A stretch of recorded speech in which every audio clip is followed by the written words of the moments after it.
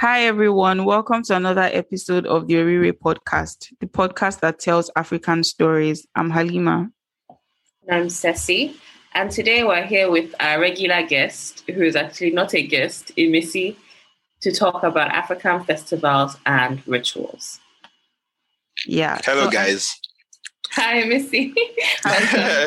Sorry to cut in. How have you guys been? We've been good. We've been all right. I'm tired, man. But sorry about that. You sound tired. Don't worry. When we start to talk about masquerading and costume as regards festival, I'm sure you're going to get pumped up. I'm sure I will. Okay, so let's just get right into it, I guess. So I think we'll start with the definition of a festival and the definition of a ritual. So, Imisi, do you want to answer that? Yeah, what's a festival? And what's a ritual? Okay. A festival is can be simply defined as a periodic event that calls for celebration. It's just any kind of event that people come together to celebrate, and it remains a form of entertainment for the people. It's done from time to time, and it's just foregrounds the customs and traditions of the celebrants, basically.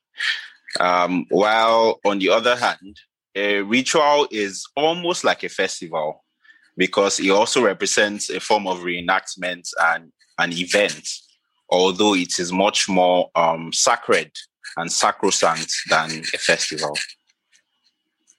Oh, nice. So have you guys witnessed or participated in any African type of festival or ritual? Well, I've witnessed one before, and that was in Nigeria, or your state precisely, Ibadan. And actually, when we talk about festivals, there are different types of festivals. As I said, festival is just a general term for periodic events. But when you have festivals, you have subsets or forms of festivals. You have, masquerading. You have ancestral worships. You have puppet shows and stuff like that. So the one I witnessed was masquerading, and is also a form of festival because it brings the people together and it allows or enables the people to celebrate. So I witnessed the Ololu Masquerade of Ibadan, and Ololu Masquerade is a very important event in Ibadan, or your state, because the coming of the masquerade, helps the people to come together, and it cleanses the society. I even heard a story at the time that women who were barren, anytime the masquerade came, were able to give birth months later and all of that. So it's a very intricate masquerade with beautiful costumes, and a very fierce one as well, such that children and women I always advise to move far away from it anytime it comes out. Only men are allowed to come close to it because it's a very fiery masquerade. But even at that, it's also a masquerade that brings peace to the people. So. Oh, that's really interesting. I have actually witnessed a sort of masquerade festival as well. This one is called Igunuko Festival, and it was in Ogun State. And the masquerades, they're just super tall. I think the tallest one went as far as 30, 35 feet. And then they can also become really small. So it was very interesting to see. And then, of course, when I was again, I do the most with this podcast. So when I was, I tried to research on Igunuko and everything. And I found out that in Jamaica, they have some sort of Igunuko festival, but theirs is called Jonkunu. So that was very interesting to see, and I just thought to share that. So yeah. Oh wow, that's interesting. Wait, you said they could go so tall and then become short. Do you know how they do that? Is it they have something on their foot or something? How do they manage to do that? Yeah, I think that one is probably from the rituals and everything, because I don't know how that happens, honestly.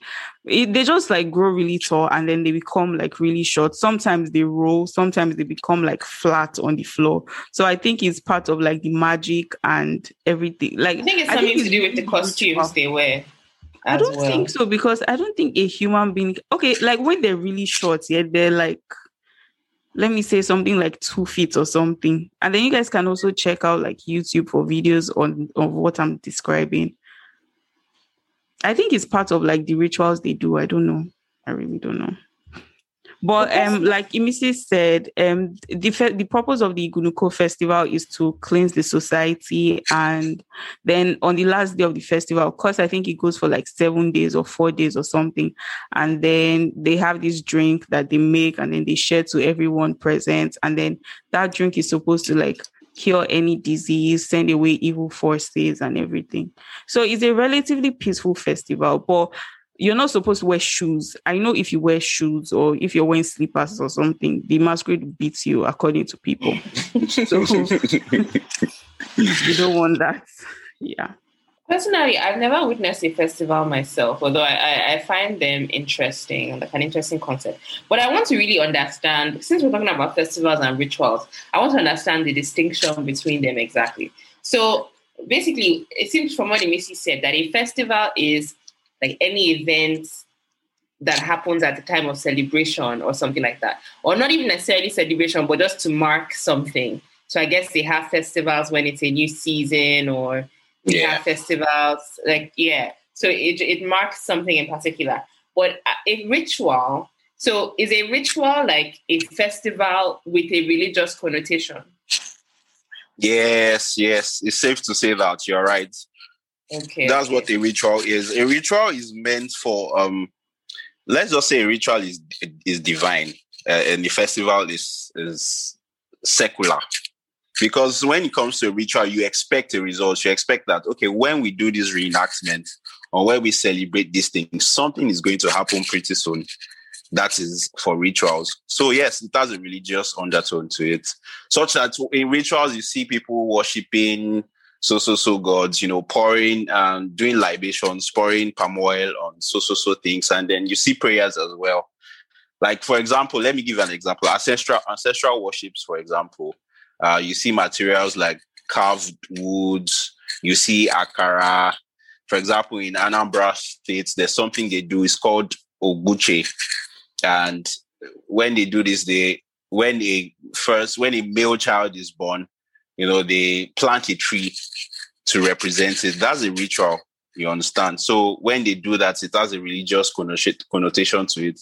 So yes, you're right. You're right about that. And I think in every African festival, there has to be some sort of ritual. Yeah, well, I'm not so sure. I think the last time we had a conversation, you and I, Alima, we were kind of undecided on this. Between ritual and festival. You told me that it's possible to have a ritual without a festival. And I said that a ritual has to be a part of a festival. Ceci, what do you think? I'm still undecided about that. To be honest, like, while I understand the distinction, I still find that festivals kind of do have, like, they kind of do have some element of religion too. So it's a very blurry line, because in festivals, like, there's always this rule, or there's always this, there's just something there that's part of the traditional religion as well. So, and sometimes people even say masquerades are supposed to represent something religious too, right? And masquerades are in festivals, are not necessarily in rituals. So it's very hard to, that line is very thin. It might not even be there. Okay, so let's know your opinion, guys. I personally think that like at every festival there has to be a ritual, but for every ritual, a festival doesn't have to be celebrated, if that makes sense. So yeah, that depends on you. Yeah. I think that depends on what you define a ritual as. So, because when I hear ritual, this is actually my first time of thinking of a ritual the way that we are describing it now. But I always assumed a ritual to be something like explicitly religious and not a festival at all, something more private. Do you know what I mean? Rather than something that's kind of a celebration. Although I get that there are group rituals, even outside African cultures, like the rain dances some cultures do and things like that. That's kind of a ritual, right? Because they're expecting your God to give you rain while you do a special dance around, and it's a public ritual. But then I was also thinking of private rituals wherein people go and like ask traditional gods for things like a child or for things like, you know, money or whatever. Yeah. And they do this, they have a specific rite or a specific set of instructions that they're supposed to follow. So that is what I thought of a ritual as. But yeah, so this is just a very interesting talk actually, because I'm getting enlightened. Yeah, and in other parts of the African country, like continent rather. Did I just say African continent? Oh my goodness. What? Oh my goodness. What? Okay, so in other parts of the African continent, they celebrate festivals as well. So I think there's an example of the Ada Ekese festival. I think that one is celebrated in Ghana. The Ada Ekese festival, in brackets, it means big resting place. And I think, it's an Ashanti festival that glorifies the achievements of the Asante kingdom. So all these places are in modern day Ghana in the western part of Africa. And it is the occasion with the purification ceremony of Odwira. I think that's a Ghanaian god, right? Yeah, Odwira is a commemoration of the Battle of Katamanto. Like it's a historical event. It was a battle that happened a long time ago.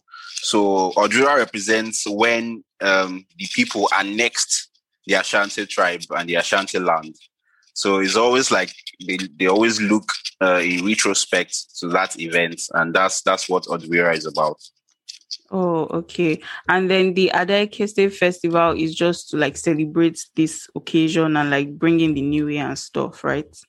Yeah, that's what it is.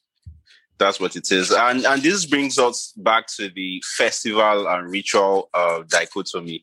Mm-hmm. Like I when you said it that it's possible to have a festival without a ritual, or how did you say it's possible to have a ritual? It's possible to have a ritual without a festival, but it's not possible to have a festival without a ritual. Oh yeah, then it sounds like I'm starting to accept your own point of view, because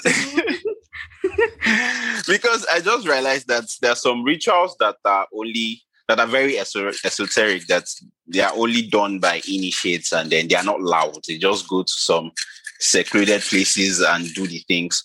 Because when you come to think of it, industrialization and the modern age has put an end to many things that we do. Mm-hmm. So, for example, in this Ada Ekese festival, for example, I'm sure that there are things that they do that they don't come out in the open to do anymore. You understand? Yeah. I'm sure that there are things that the priests have to go to the background to do, and for the commemoration of that event. So I feel like it's possible to have a ritual without a festival.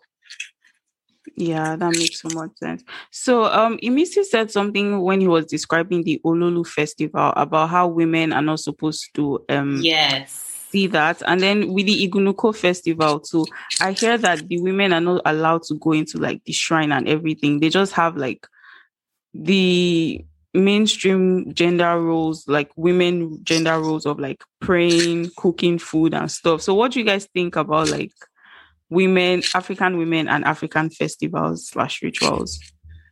I feel like something with a lot of traditional African religions is kind of this separation of the sexes. Mm-hmm. And not necessarily even like just separation of the sexes, but separation of sexes wherein the women are supposed to like either not be seen, or they're supposed to be performing some sort of labor.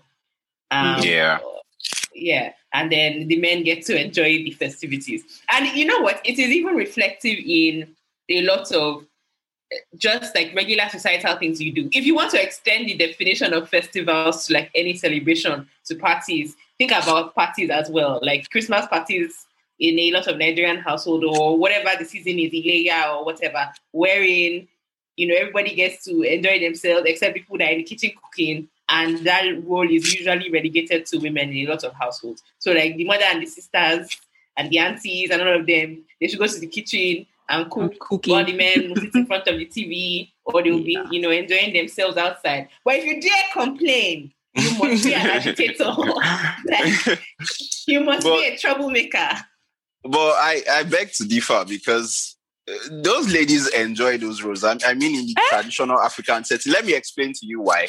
Because they actually have roles that they have always played. And one important thing about these roles is that they get to make more money, and they get to be involved in the scheme of things. Because, for example, women are the ones who cook. I'm talking about roles given to women.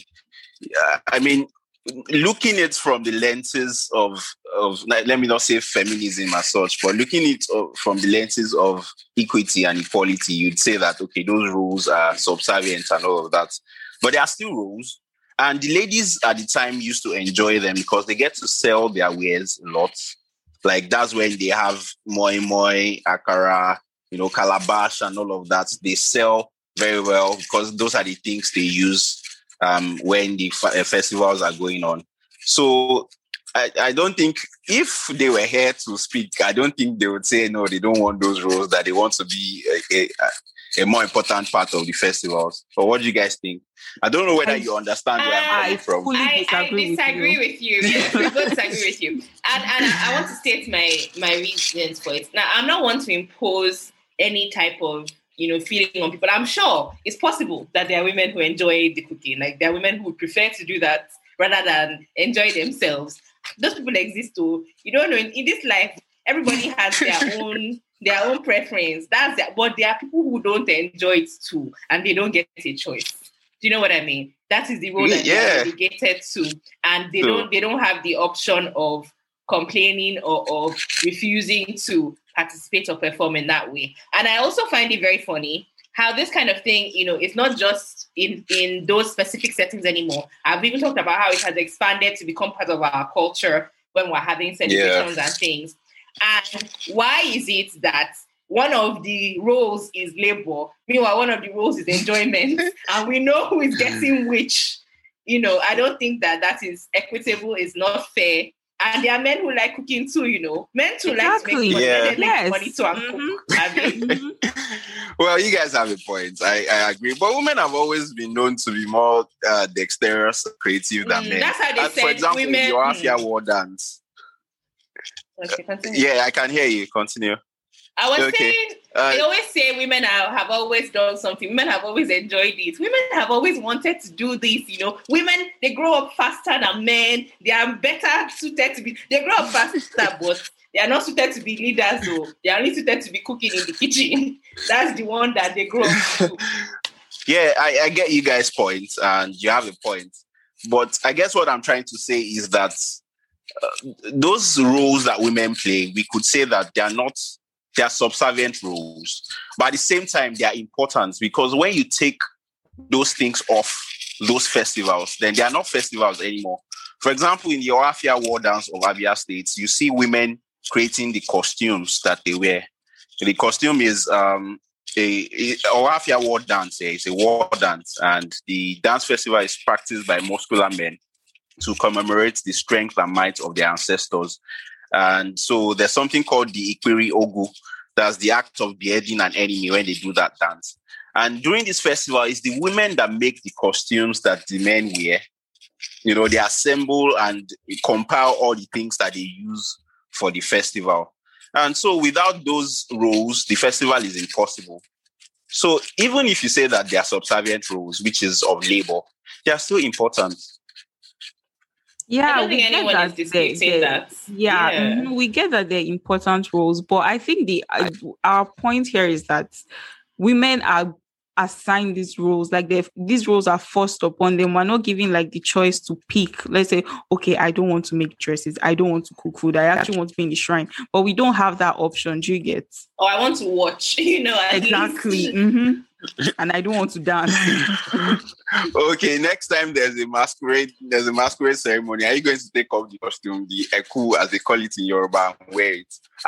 Can you somersault? No. The point is not that there are certainly women in this world who can somersault. And you're like fire. Yeah, your point is over there. It's not like there are no women in this world that cannot somersault. First of all, it's not all the men in the community that will be in the costume. There are only like 2 or 3 people in the costume. The many people come. Why can't they help out? That stuff. Well, you know what I mean? Guys, I an African man. Yeah, I guess. No, I actually agree with you guys. I'm just trying to bring about different ideas so that we reach an agreement here. I'm actually I'm not an agent of patriarchy. That's who you are. I'm not a patriarchal person.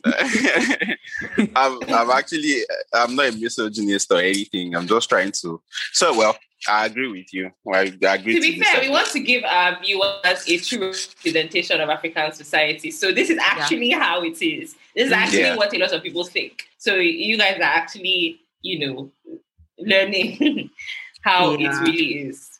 True. Okay, so you guys, to conclude this episode, let's talk about like the significance of these festivals in modern day Africa. Yeah, why exactly do a lot of African cultures have festivals? What is it supposed to represent? What is it supposed to provide? Like, why do you think so? Missy, let's hear your perspective. Okay, I think the most important thing about festival rituals is for the societal cleansing that it does.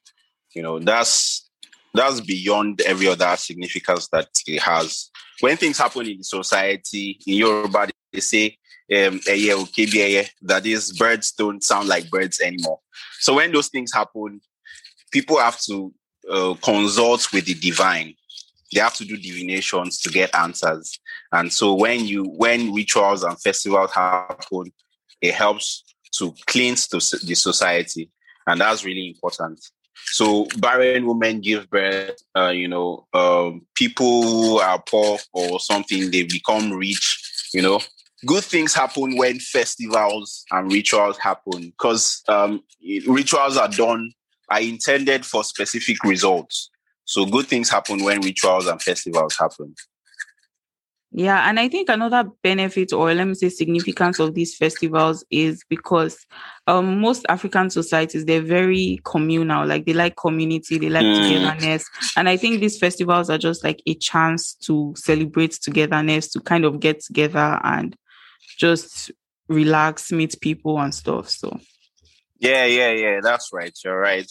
In the area festival, for example, of Ondo State people, it's a festival where people eat yam. It's like a new yam festival. People from outside the country, they come back home to celebrate that festival. That is, you get to see, your relatives that you've only heard about, but you've not seen before. So I think it brings about togetherness and social cohesion, like you said. Yeah. I have to say, I really like the concept of festivals, African festivals. And I like what they represent. And I wish they were a bit more, let's say, mainstream and not so extreme while being so. Like, I wish we had a lot of more festivals on a, let's say, smaller scale rather than it having to be this big event all the time and only in, specific areas.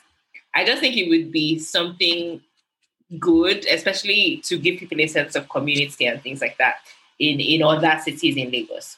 And I want to just say this thing. When I don't know if anybody else watches Bollywood movies. Me, I love Bollywood movies, sha. And there's always some. I do sometimes. I love them. I love all the dancing and singing. And there's always some kind of events going on, which is kind of like a festival where they do some religious thing and the whole community is there. Everybody's dancing and singing and, they're all kumbaya. I mean, in the end, Bollywood movies are a bit unrealistic, but sometimes, they're fun. And those elements are actually things that happen in their cultures. And I just would like it if Africans embraced our own festivals and things as much as they do and shared them as much as they do with the world as well. I think you're underestimating Nollywood, though. They share rituals, but they just don't share. It's only the money ritual, blood ritual. It's only those ones. Always It's not casting witches or something. They never represent it as something good though, Positive, or as something positive. Yeah, it's always something negative. Someone is dying. Someone is using it to get blood money and stuff like that. So I think we should have it.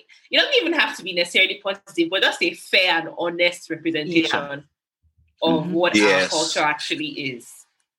Yes, I think so. I think so as well. And in giving a clearer picture or an ideal picture of festivals and rituals in those Nollywood movies, I think they have to start to incorporate our proverbs, riddles, idioms, aphorisms, and traditional African jokes, because that's the essence of festivals. Because during festivals, you see proverbs and sayings that have been long lost, coming back to the fore. But in those Nollywood movies, they don't really make enough research to depict those things. So they need to add that as well. They just always puff all the time. I can't remember when I heard that.